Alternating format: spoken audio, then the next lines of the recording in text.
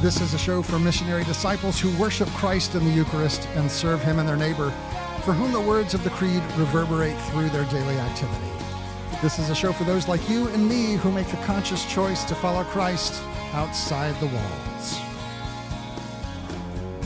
We're coming to you today live and on site from Austin, Texas, from the St. Paul Center for Biblical Theology's Priest Convocation. Lovely, just sitting here looking out the windows at the lake. And I'm here with Dr. Lawrence Feingold. We've had him on the show before to talk about his I don't even have enough good words to say about it, his book on the Eucharist. We have another book of similar quality and similar size called Touched by Christ, the Sacramental Economy. This is available on Emmaus Academic Press. Dr. Feingold is the Associate Professor of Theology and Philosophy at Kenrick Glennon Seminary in St. Louis, and it is such a pleasure to have you back today. It's a pleasure to be with you. Thank you. So this is nearly an 800-page book. We're not going to be able to get to everything in the hour here, but I wanted to look at a couple of questions regarding the sacramental economy. And this is more than just talking about the sacraments in general, but it's looking at the sacraments as sacraments. You get to the place where you're talking about each one individually, but there is also this question of why do we participate in sacraments instead of just, as you mentioned earlier in your talk, instead of just going into your God corner, getting your corner where maybe you've got a couple of icons set up or some time to pray, or this location where you pull out your Bible or your commentaries and do that personal study. But the church calls us out of those things and into community and into this interchange of a sacramental nature, not just this mental exercise or assent, but into this practice that seems on some level to be kind of elementary, right? And of course that word goes both ways because it is elemental. Mm-hmm. And so what is it about our faith and the sacraments that call us to practice that instead of some other way of practicing our own personal belief and faith? Yeah, so Christ, the Word became flesh, right? In the fullness of time, center of salvation history, He became flesh so that He could take on what is ours so as to give us a share of what is His, right? So the fathers of the church speak of this as the divine interchange, right? And yet he did this, he took on what is ours, never to leave it, never to cast it off, right? He's man for all eternity, but He ascended into heaven 40 days after His resurrection, 2,000 years ago, but yet He didn't leave us orphans, right? So he left us with some means by which He could continue to touch us today. Mm-hmm. As He touched Mary Magdalene, right? And as Thomas touched Him, the doubting Thomas, and in fact, in a better way, right? Because back 2,000 years ago, you had to be in the right place. Right. You had to be in Galilee or in Capernaum. But his mystical body is located all through the world. And so the sacraments are the means by which Christ touches us today, right? And so He's established, theologians like to use this word economy, the economy of salvation. And so there's a sacramental economy of salvation and of grace by which He touches us through sacred signs. Mm-hmm. And we might think that if He's going to feed me spiritually, right, and give me a share of what is His, that would happen in an angelic, spiritual kind of way in my God corner. But no, we're human beings, right? And so He's touching us as we are. Mm-hmm. In theology, we use this principle: everything is received according to the mode of the receiver. All right, we're receivers who are bodies and use senses and know everything first through our senses, and then we can know higher things, right, like God, right, by abstraction and analogy. But our human mode is to know through what we've seen and touched and heard, and so Christ respects what we are because He made us and He became what we are. Mm-hmm. And so He sanctifies us in a way that's also bodily and spiritual and divine at the same time, right? So basically, the sacramental economy matches who we are. And then we're also sign makers, right? Everything that humans do practically is a sign of some kind or other, right? All of our script, our speech, I used to be an artist in my former life before conversion.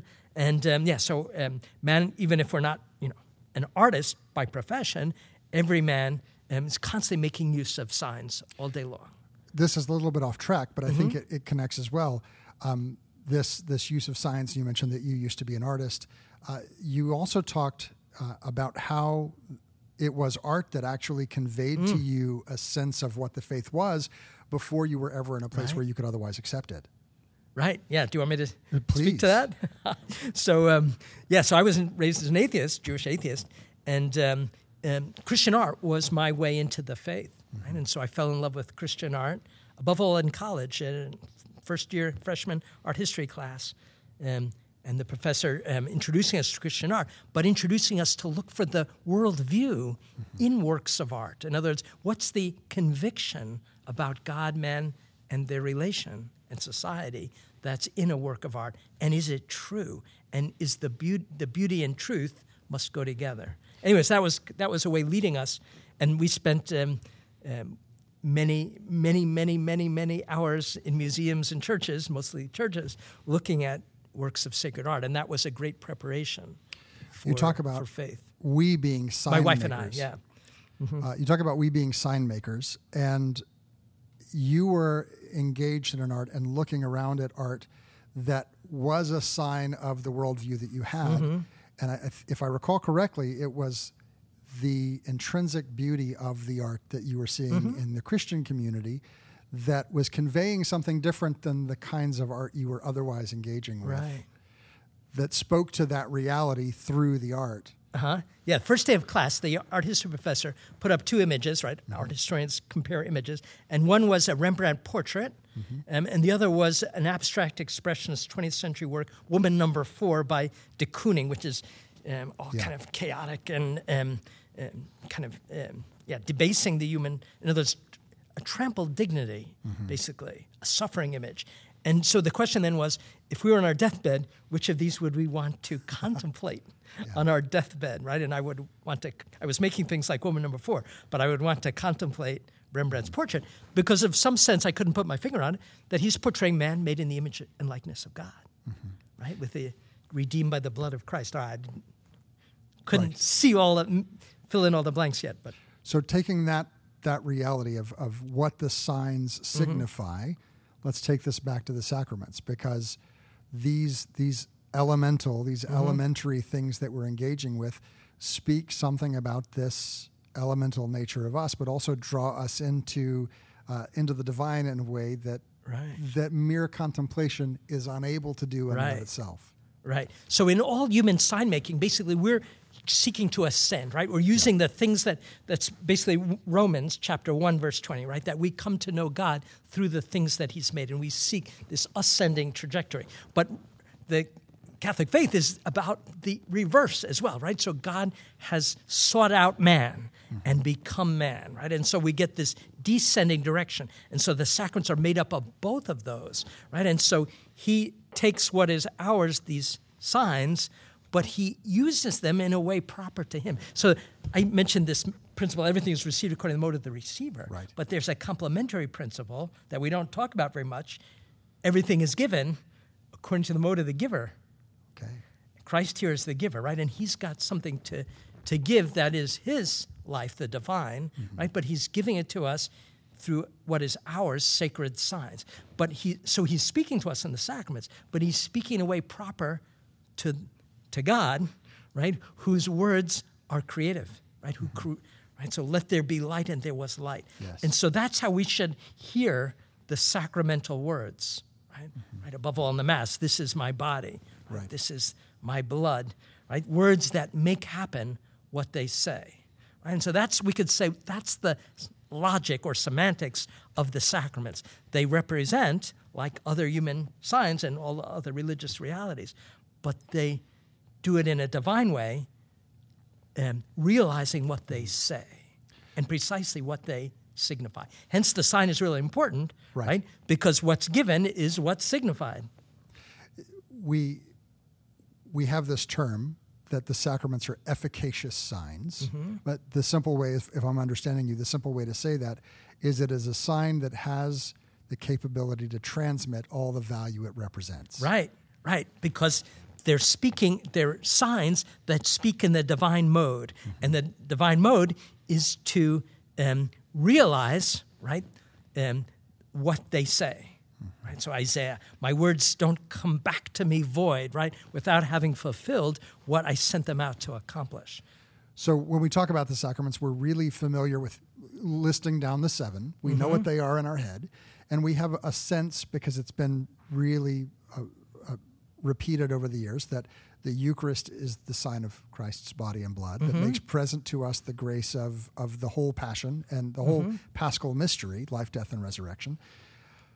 Things for many get a little fuzzier as we begin to talk about the other sacraments. Are they just other conduits into the same grace, or what signs do they represent, and how are we to understand our participation in those sacraments? Right. So the sacraments do what they represent, but they're rich symbols. They don't just represent one thing. Every sacrament has more than one level of meaning, and therefore more than one level of effect. Right? And so, even the Eucharist, body and blood, but also Christ's death, right, that we enter into, and union, because it enters into our body, and so union with Christ. So that's fundamentally what the Eucharist is representing, is union, and therefore it gives the grace of union, which is charity.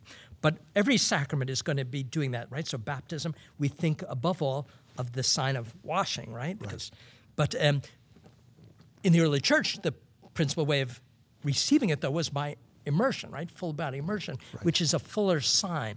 And that represents something more. So it's a washing, right? So water washing the body, representing grace washing away original sin and personal sin. But at the same time, it's an immersion and a rising out of the pool, which represents, St. Paul tells us in Romans 6, dying with Christ and rising with him. And therefore putting on both Christ's death, and that's death to the old man in sin, and his resurrection, rising to a new life. And so the baptism has to do both of those, all three of those things, washing away original sin, and therefore that means precisely a death to sin in the old man and a rising to new life. Right? And we could go through each of the sacraments doing what they say, right? So confirmation, so baptism being birth in that sense, again from the waters. Confirmation, though, represents in a different way. So the anointing and the laying on of hands is laying on of hands, that's indicating a transfer of headship. Right? So that's receiving from Christ, not simply to be a member of his body, but to share in his active mission. And then the anointing with olive oil, signifying his anointing with the Holy Spirit, which is the hypostatic union. All right, we don't get the hypostatic union, but we get the sanctifying grace, sharing in the divine nature, and the gift of the indwelling of the divine persons, above all the Holy Spirit. So you're sticking with the easy ones here. I'm going to drag you out into one that sometimes feels a little bit more complex to understand. Let's talk about the sacrament of marriage. Of course, Paul talks about it being a sign of Christ and his church. Right. But how does marriage bestow grace on the couple, and in what way? Obviously, for the church, it's a sacrament because it is a sign to the whole church and gives grace to the whole church. But how does that, in turn, then give specific grace to the couple receiving? Okay, great. So maybe can I just retreat back, do it a little more general way? So all the sacraments give the same effect, and that's sanctifying grace, and everything that flows from sanctifying grace, which is a lot. So so baptism giving us for the first time. Yeah. Sorry, I'm going to get to your question in about 5 minutes. So baptism giving us sanctifying grace for the first time, and from sanctifying grace, though, flows faith, hope, and charity. So charity, above all, God is love. So if we're sharing in the divine nature, that's sanctifying grace, we're sharing in the divine ability to love, and that sharing in his ability to love enables him to become present in a new way as the beloved, so the indwelling of the Holy Spirit. And then it also, sharing in the divine nature, makes us sons, right? And because the child has to be properly a son or daughter, has to share the nature of the parent. And so sanctifying grace making that possible too. And then the love gives docility to the one that you love.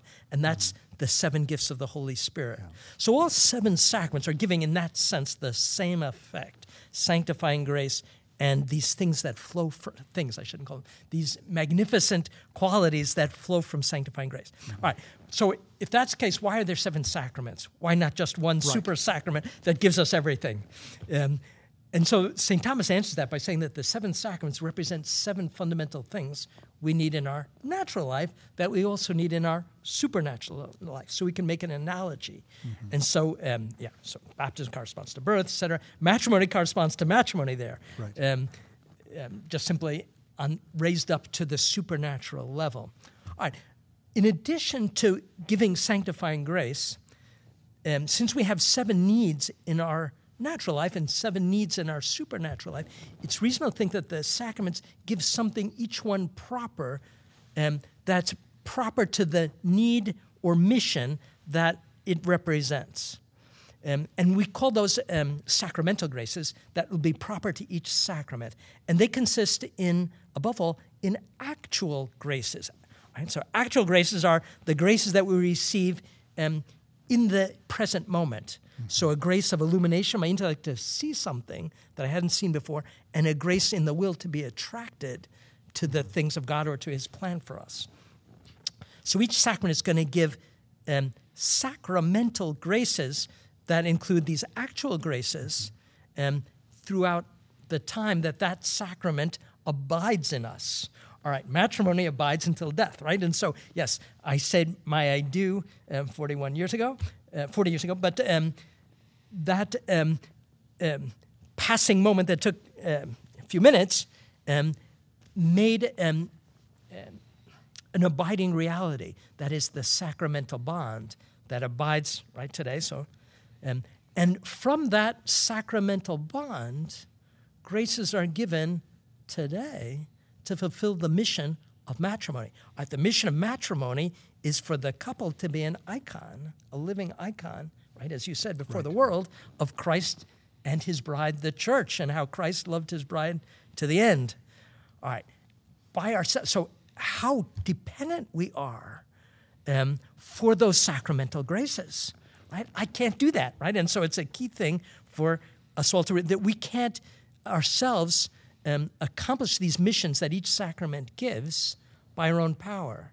But it seems like this is one of the key things we need to keep in mind, that the sacraments, keep in mind the sacramental economy, right? When we have a perspective that's only focused on today and focused on whatever frustration we might have with our spouse, that we're living in that moment, not cognizant of the sacramental nature, and not cognizant of the telos, of the reason for that sacramental nature. And because of that, we're less likely to go seek after that grace. That's right. So we need to call on the grace of the sacraments all the time. Right. And I refer to that, so that's the kind of, in the conclusion of the book, I speak about the importance of cultivating a sacramental spirituality. Sacramental spirituality would be one in which we call upon the grace of sacraments, perhaps that we've received a long time ago, right? Like baptism, confirmation, matrimony in my case. I received that before, baptism and confirmation. But although not as a sacrament, I received it as a sacrament at the moment of baptism. Right? My wife and I were married with a natural marriage, but the moment we were baptized together, it became sacramental by both being inserted into Christ, and that natural reality being elevated to be now a source of graces, right? A source of graces in the everyday nitty-gritty of married life. Every time we enter the church, there's the baptismal font is there as we enter. We dip our finger in, we sign ourselves with the cross, and very often it's force of habit. And we don't take the moment to think, I am in this moment recalling my baptism, not in a sense of I remember the event that happened, but I am remembering and calling on those sacramental graces to say, oh, I am part of this. This meant something to me then, and it still conveys to me today, and puts us in that mindset. And more than simply meant something, is doing something, Both things are happening, because it does what it means, It does what it represents. And so, yes, baptism gives, the sacred sign, death to sin and the old man rising to new life, that's always going to be active, right? And so baptism is always active in the Christian life, but we forget and we don't think about that, right? How it's active. But the thing is, the sacraments, they all are at work, but they can be more or less at work, right? In other words, the fruitfulness of the sacraments is not equal, but it depends on, God makes it depend, this is astounding, on our desire, which his own grace awakens in us. But nevertheless, the more we desire sacramental grace, the more it gets dynamically made present in our lives. There's this prayer by Thomas Merton that I identify with quite well. And he talks about, my Lord God, I have no idea where I'm going. And in that prayer he says, I don't even know if I desire to please you, but I desire to desire it, right? Give me the desire to desire it. And sometimes if whether we're experiencing doubt in our faith, whether we're experiencing difficulty in our marriage, finding those moments to dip our finger in the holy water or look at our ring and have those moments of remembrance as a way to increase our desire for those sacraments. Yeah, because our human will is reflexive, and that means that just as when our intellect, right, if I know something, I know that I know. So if I desire to desire, then I'm desiring. So I don't have to worry about it. Right? It's enough to desire, and I know I'm desiring. And yes, that's what's important in the sacramental life. So you talked in your talk earlier today about the sacraments being presented to us on 3 levels.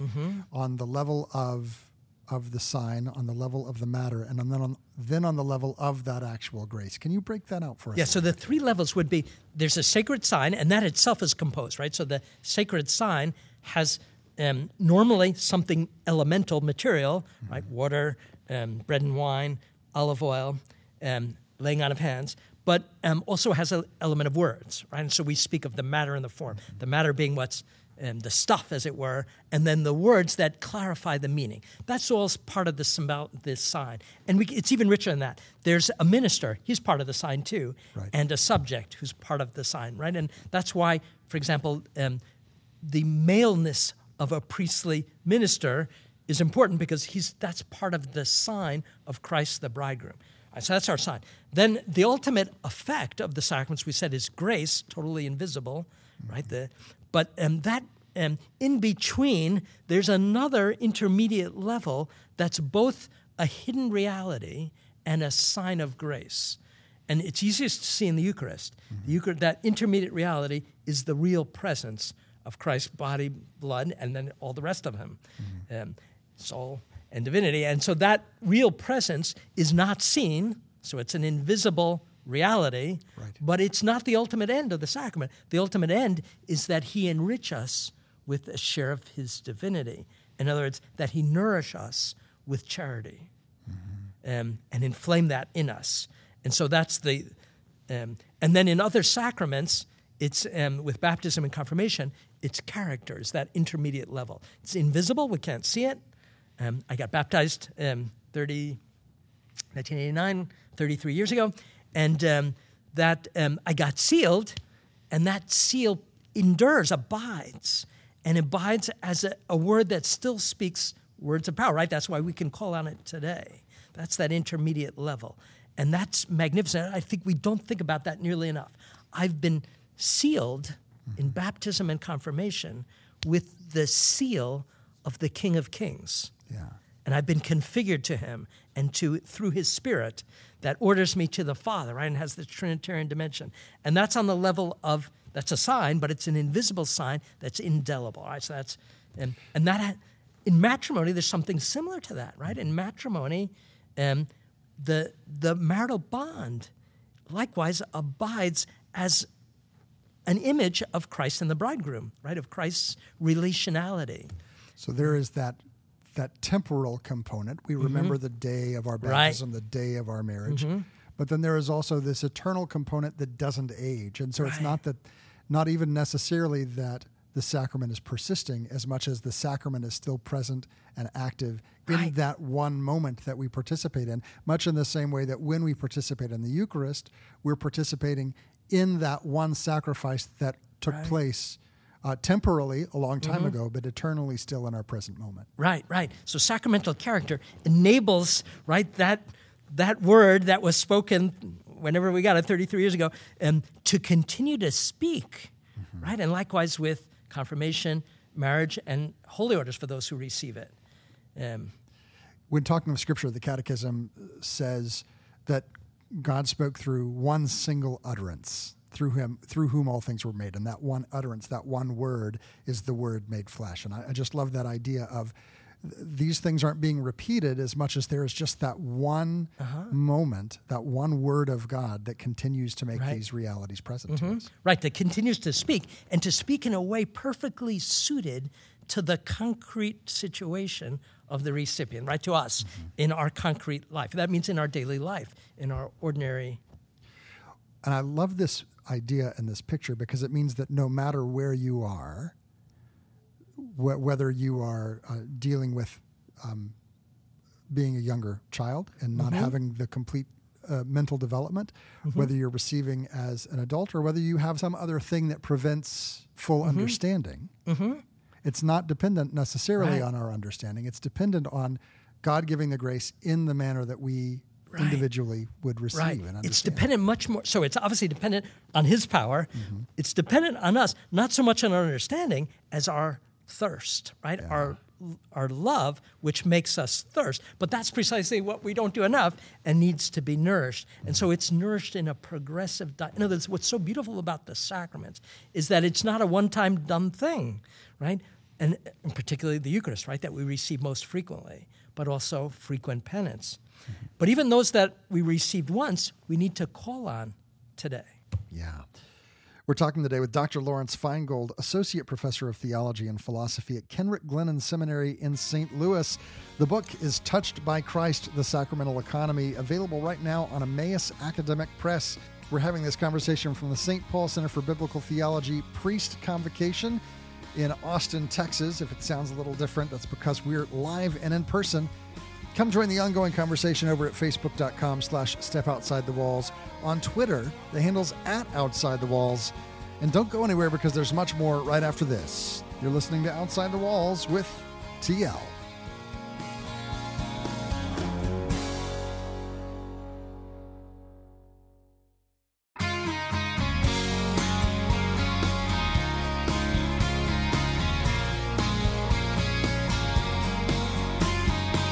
Welcome back to Outside the Walls, where we explore the implications of our belief on our daily life. I'm your host, TL. We're talking today here still in this season of Easter as we are celebrating the Paschal mystery, the death, resurrection of our Lord, and what that gives to us. We're talking about how we are recipients of that grace through the sacraments. We're speaking with Dr. Lawrence Feingold, who's an associate professor of theology and philosophy at Kenrick Glennon Seminary in St. Louis, Missouri, and talking about his new book, which is really kind of a textbook, called Touched by Christ, the Sacramental Economy. This is not your average light reading, but it is thorough. We're looking at nearly 800 pages. I think like 2 pages. No, if you go to the index, we actually make it to page 801. Okay. But you don't have to count the bibliography and index. I tell you though, one of the things that I most love about your books is they're really, you can read them cover to cover if you are so inclined, if you have that kind of academic nature. What I love though is your tables of contents are spiritually enriching just by themselves, but they also make things very easy to locate. You've got a question that you want a specific answer to. Well, you have sometimes 2 headings in the same page. You let your reader know exactly where they're going to find the answer, and it's a wonderful reference work as well. So we've been talking about sacramental economy, how we receive graces through the sacraments. I want to talk a little bit about the causal nature of the sacraments. We receive these graces it's kind of, sometimes we feel like it's that passage out of Scripture, the wind blows where it goes and nobody knows where it comes from and where it goes. I feel most days that's me in relation to the sacraments. I believe that Jesus is present in the Eucharist. I believe that I'm receiving graces through my marriage and through my baptism, but sometimes I look at it and go, yeah, but how? So let me just dispel any false hopes that somebody has. Obviously, I'm not going to be able to explain the how, but we can still say what we have to, how we should think about it. So this is a huge problem, right? It's because we're saying these sensible signs, which are things much lower than us, right? Water, bread, wine, words, olive oil, the laying on of hands. How can they produce? That's what we're saying, right? That they do what they represent. And the Catholic claim is that they're different from all other religious signs because they do what they say, and that means giving grace, which is a share in the divine life. All right, how on earth is that possible? And if it were left to human beings, it would be impossible, quite simply, because there's this great principle: nothing can give what it doesn't have. Right? Nobody can give what they don't have. But there's and so this has been, I mean, a great difficulty, and especially today, I think, leads people to disbelieve in the sacramental economy. How can water give me grace? That seems ridiculous. How can bread and wine give me, or at least the appearance of bread and wine, give me the body and blood of God, the Word incarnate? How can the words of the priest in absolution do what they say? Well, so that's why I think it's so important to put Christ at the center of the sacramental economy, right? This is why we say that part of the definition of sacraments is instituted by Jesus Christ. He had to institute them because he alone can give what the sacraments give. Right? And so that's the first key principle, is Christ in his flesh, for the humanity of Christ, our eternal high priest, is at work in the whole sacramental economy. And so he's giving what he can give because he has it, divine life, and grace, right? He's got the fullness of it, and so he can give us our progressive share of it. So that's the first piece. Christ is at work, and so any good explanation of sacramental causality has got to put the humanity of Christ in the center. Okay. Secondly, this is the contribution of Thomas Aquinas.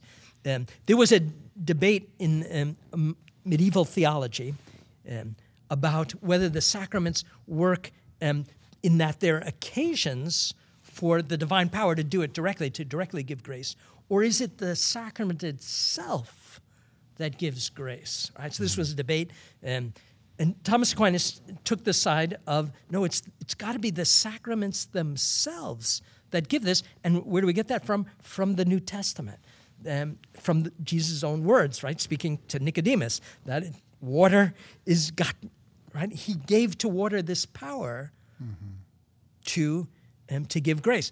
All right, but that still leaves us with the same problem, right? How can something low give what's higher? Well, we have an example of that in human life, and we do it all the time. And that is, we make use of instruments. Right? So I used to do art, and so I like to use Michelangelo examples. So Michelangelo's chisel made the David. All right. How can an inanimate chisel carve the David? Not by itself, but insofar as it's moved by the hand of the artist, which is moved by the mind of Michelangelo, right? And so we do this all the time. And we call that instrumental causality. And it's a beautiful feature of instrumental causality that the instrument works above its own level. The instrument works on the level of the principal cause, right? So Michelangelo's chisel works on the level of Michelangelo's mind. Shakespeare's pen works on the level of Shakespeare's mind, and we could go on and on with all that. You know, the violin, right, works not on the level of the strings of the violin, but on the level of the mind of the violinist. All right, so who's the principal artist here? It's Jesus Christ, who's God and man, and therefore he's, as the principal cause, can make use of lower things. And the effect is going to be on the level of the principal cause. So Thomas Aquinas used this analogy of instrumental causality to understand the seven sacraments, and I think it's one of his great contributions to theology. And so I think that's exactly how we should think of it. Yes, the water of baptism is imparting divine life because Christ is using it. So it's Christ who baptizes, right, but making use of water to impart the divine life and making use of a minister, right? And so there's actually a chain of instrumental causes, right? So we could say that Christ is the principal cause in his divinity, but his divinity is making use of his flesh and his humanity and his voice, his human voice, right, that instituted the sacraments 2,000 years ago. And that's operating right now, right? So Christ's humanity being we could say, the first glorious joined instrument, right? There are two kinds of instruments. Our bodies are, all of our limbs, right? Our organ is the Greek word for instrument. That's what organ means. And so each one of our body parts is an instrument of our soul to do things. And that's a joined instrument, we could say. But with our joined instruments, our hands, right? Michelangelo makes use of a separate instrument, the chisel. So Christ, his humanity is the joined instrument of his divinity, but he makes use then of separated instruments. And the first instrument he makes use of is a minister, right? And the ordinary minister for almost all the sacraments, except for baptism and matrimony, is a priest with holy orders. Yeah. And he makes use of the priest as his living but separated instrument who's able to make Christ's, able to touch us today, here and now. Right, through the sacraments. A continuation in some way of the incarnation, that we are an incarnational faith. Right. That's why you can't do confession over the phone or over a Zoom Zoom call. call. There needs to be this contact that's properly human and involves human presence. Because that in itself is a sign of Christ's nearness to us. Exactly, right. Physicality is part of the sacramental economy. So Christ making use of this instrument, living instrument, the sacred minister, who lends, as it were, his lips and hands to Jesus to speak through them here today. All right, so that'd be the first. And then that minister is making use of other signs, right? And they're, again, separated instruments, water, and words. But in all of this, it's Christ acting, giving something on his level, on the level of his divinity, a share in his divine life. Right? And so that's, the how. Right. It's not a mechanical how. It's a how on the fact that he can give what he has. So that's the big problem. How can something like water give what it doesn't have? Well, it doesn't have it as water, but it has it by being used by Christ as an instrument to give what Christ properly has, like the paintbrush of Raphael or the chisel of Michelangelo. You mentioned this in the book as well. We live at a time where our manner of thinking has so far moved beyond this kind of thought. We've entered into really almost an overdependence on the empirical. I call it the Scooby-Doo effect, right? There's got to be an explanation for this, empirically so. How can we begin to train ourselves into this more sacramental way of thinking, away from, not to say that empirical is bad, but it's insufficient, I think, to understand what God is giving to us in the sacraments. So I would say two things. First, I think the Gospels give us the way, and that's seeing the power of Jesus' words. In other words, what happens in the New Testament, Jesus' words do things, right? So he cures the leper through his word. He cures the blind man through his word and some mud that he makes with his saliva, etc. So he's making use in the Gospels of his words and physical signs and gestures precisely to do something that his divine power is realizing through those words. That's what's happening in the sacramental economy. So that's the first connection people need to make. There's a reason why Jesus did so many healing miracles in the Gospels, because that's the type or exemplar of his sacramental miracles, which are higher and greater. So that'd be the first thing. And the second thing I would say is the importance of beauty as just simply... when we see everything in an empirical, pragmatic framework, beauty gets left out of the picture. And beauty helps us to see there's a typology of creation. In other words, creation was made precisely to point to higher things. And so a typology of creation and then a typology of salvation history, right?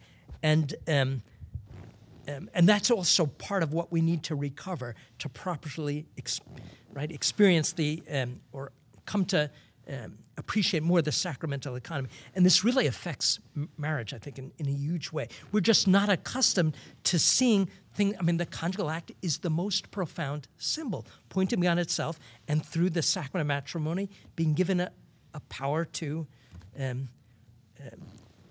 participate in creation. Exactly, participation in creation, and to mediate matrimony, mediating sacramental graces, right? That sacramental bond, mediating the graces that the spouses need, etc. And so to recover a sense of beauty pointing beyond itself, but here recognizing that it doesn't only have the power to point, but actually to sanctify, right? So again, seeing this catechism uses the expression masterworks of God to speak about the sacraments. And I think that can be helpful, right? To think of the sacraments as masterpieces. And they're much greater than, Raphael's masterpiece or Michelangelo. They point beyond themselves, but they don't do anything, right? Whereas the sacraments are masterpieces that are humble in their appearance, but have this power, a vital power, to give divine life. I don't know if that... Yeah. The whole idea that God wants to meet us in our moment and to make his nearness known to us in that moment. And in the midst of whatever it is we're going through, in the midst of our frustration, in the midst of our confusion, in the midst of any difficulty that we may personally be having, he wants to meet us in that moment and bring us into perfection. Right. He says, touch us, right? And so he can sacramentally touch us that with his humanity, right? And the power of his paschal mystery. So you've mentioned going to the New Testament, reading the words of Christ, seeing how Christ's words make things manifest. You've talked about focusing on beauty. Is there, as you think about beauty pointing us to the sacraments, is there a specific tangible practice, maybe a first step or two that gets us beyond the idea of go meditate on beauty and into do this specific thing? Maybe someone doesn't know how to start looking toward beauty. What would be your prescription for them? I don't know if I have a good prescription from that. But, there's no one way to do it. Everybody's touched in a different way. Our scripture is, the Lectio Divina, I would say, is the best way to. So meditating above all on the Gospels is our contact with that living beauty that is Jesus, and that's going to give us our images of sacramental power. Right, so precisely those images of Jesus healing, Jesus multiplying loaves, feeding, those give us the best. That's the primordial images that need to feed our imagination for getting a sacramental imagination. Yes, that's how I'd answer that. Lectio Divina, above all in the Gospels. Right, and it's useful to follow the Church's liturgy, right, her liturgical year, the Gospel for the day, right, the Gospel or the reading. Scripture reading from the Liturgy of the Hours. The book is Touched by Christ, The Sacramental Economy by Dr. Lawrence Feingold, available right now on Emmaus Academic Press. Dr. Feingold, thank you for joining us. Thank you so much for having me. If you missed any part of my conversation with Dr. Feingold, or you want to go back and listen to it again or share it with your friends on social media, have no fear. All of our episodes are archived over at OutsideTheWalls.com, including a previous episode we did with Dr. Feingold on the Eucharist. That's also a fantastic discussion where we talk about how Christ is present to us, how and why Christ is present to us in the Eucharist in a qualitative, not quantitative way. How Christ is present to us in an actual way without being in a physical way. It's a fantastic conversation, and you can get to it by going to OutsideTheWalls.com, clicking the guest list up in the menu, and scrolling down till you see Dr. Feingold's name. Click on that, and you'll get both this week's episode and that previous episode, I think from 2018. Now, there's always extra content that we don't get to in the show that we make available to those who support the show through Patreon. However, this week, because of the topic, we're talking about the sacraments, and particularly we're talking in our extra segment about the importance and the reason why, you might have seen in the news recently, the Vatican ruled on whether a baptism was valid or not valid if the words were changed from I baptize you to we baptize you. The Vatican said no, and there was a big brouhaha about it. A lot of people were confused. Dr. Feingold and I tackle that question in our extra segment. And so because of the importance of the topic, I am making that available to everyone this week. So make sure you go there at OutsideTheWalls.com, click that Patreon link in the menu. It will take you to that extra segment for you to listen to, enjoy, and share. Now, let's go ahead and turn our attention to our readings from Scripture and church history. That's the sound of our Verbum library launching up. Verbum helps you read Scripture in light of church teaching, putting the magisterium at your fingertips by linking Scripture to the catechism, to fathers and doctors of the church, magisterial documents, biblical commentaries, original language tools, and so much more. You can learn more at verbum.com. Today's reading from Scripture comes from the letter of St. Paul to the Colossians.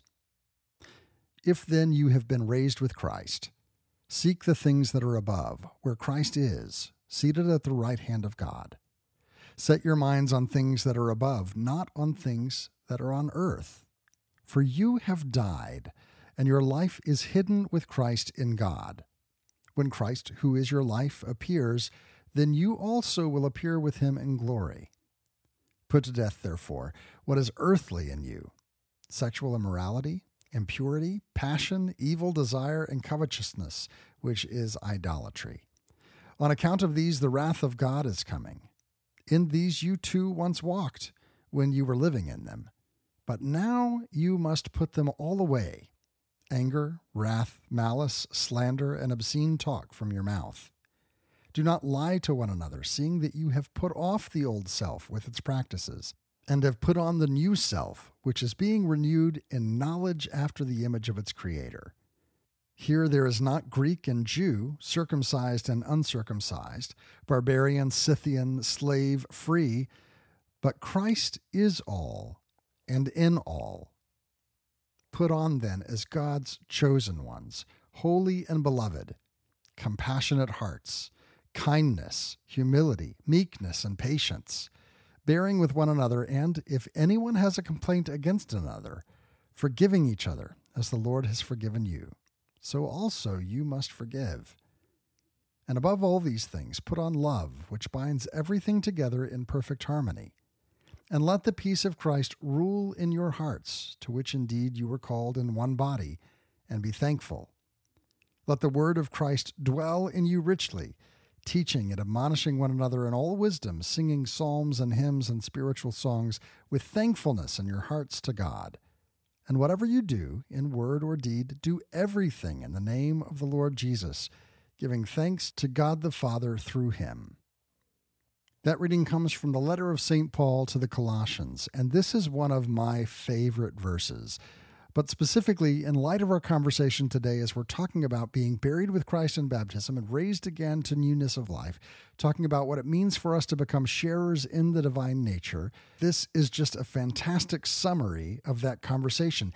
And it touches on some of what he was saying, Dr. Feingold was saying about how we can deepen our understanding of that, how we can begin those practical steps. And it starts in verse 12 as he says, put on then as God's chosen one. We know what we're supposed to leave behind. We're pretty familiar with that. But then he goes through and says, here's some steps you can take. Put on as God's chosen ones, holy and beloved, compassionate hearts, kindness, humility, and so forth and so on. And then he goes on to say, let the word of Christ dwell in you richly. This is what Dr. Feingold was saying about spend time meditating on the Gospels. Spend time in Lectio Divina and allowing the Word of God to dwell in you richly. And that in and of itself, just meditating and really saturating ourselves in that story will help us to live a more sacramental life, to be able to participate more deeply in those sacraments. And then coming to the end there, whatever you do, whatever it happens to be, whatever you do, whether in word or in deed, do everything in the name of the Lord Jesus, giving thanks to God the Father through him. And that right there is a way for us to more deeply participate in the divine life, to become partakers in that divine nature, and to live in a way that fully appropriates the fruitfulness of the sacraments in our lives. Our reading from church history today comes from a sermon by St. Gaudentius of Brescia. The heavenly sacrifice, instituted by Christ, is the most gracious legacy of his new covenant. On the night he was delivered up to be crucified, he left us this gift as a pledge of his abiding presence. This sacrifice is our sustenance on life's journey. By it we are nourished and supported along the road of life until we depart from this world and make our way to the Lord. For this reason he addressed these words to us: "Unless you eat my flesh and drink my blood, you will not have life in you." It was the Lord's will that his gifts should remain with us, and that we, who have been redeemed by his precious blood, should constantly be sanctified according to the pattern of his own passion. And so he commanded those faithful disciples of his, whom he made the first priests of his church, to enact these mysteries of eternal life continuously. All priests throughout the churches of the world must celebrate these mysteries until Christ comes again from heaven. Therefore, let us all, priests and people alike, be faithful to this everlasting memorial of our redemption. Daily it is before our eyes as a representation of the passion of Christ. We hold it in our hands, we receive it in our mouths, and we accept it in our hearts.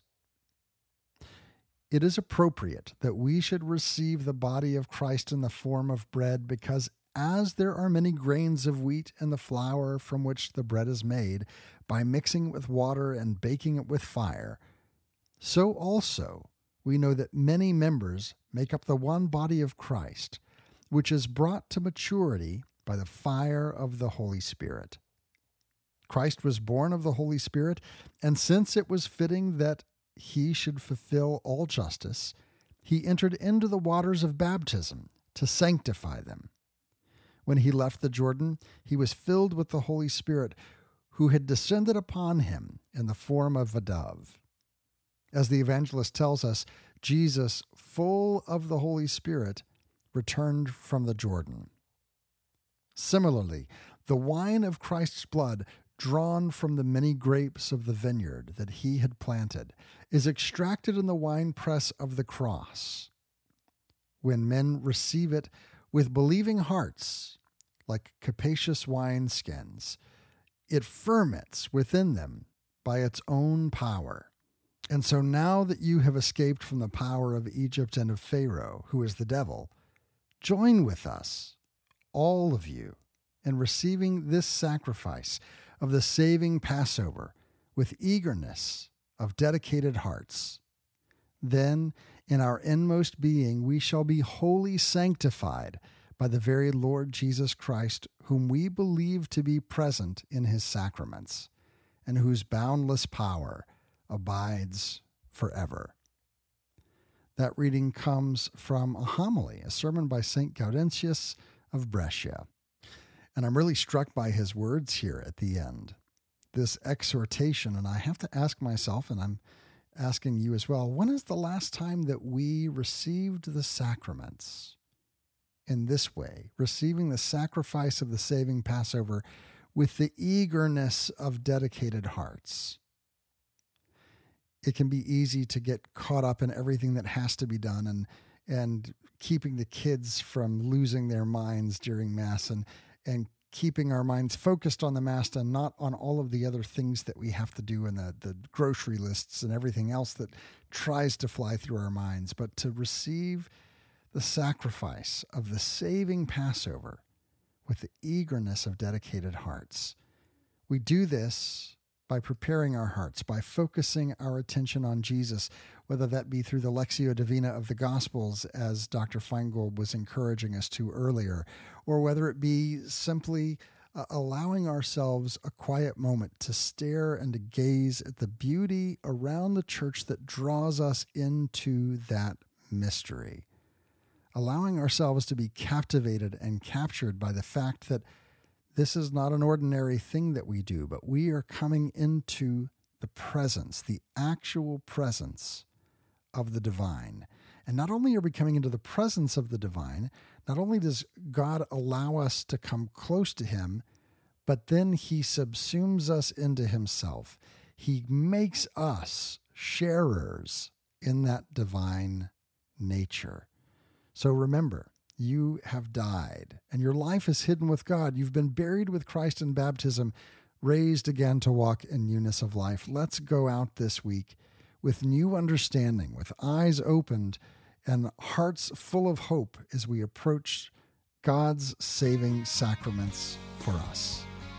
That's all the time we have for today. Today's show is brought to you by Eileen and all of those who support the show through Patreon. You can learn more about that Patreon support community at OutsideTheWalls.com. Just click the Patreon link there at the top. Until next week, may the Lord bless you and keep you. May the Lord make his face to shine upon you and be gracious unto you. May the Lord lift up his countenance upon you and give you peace.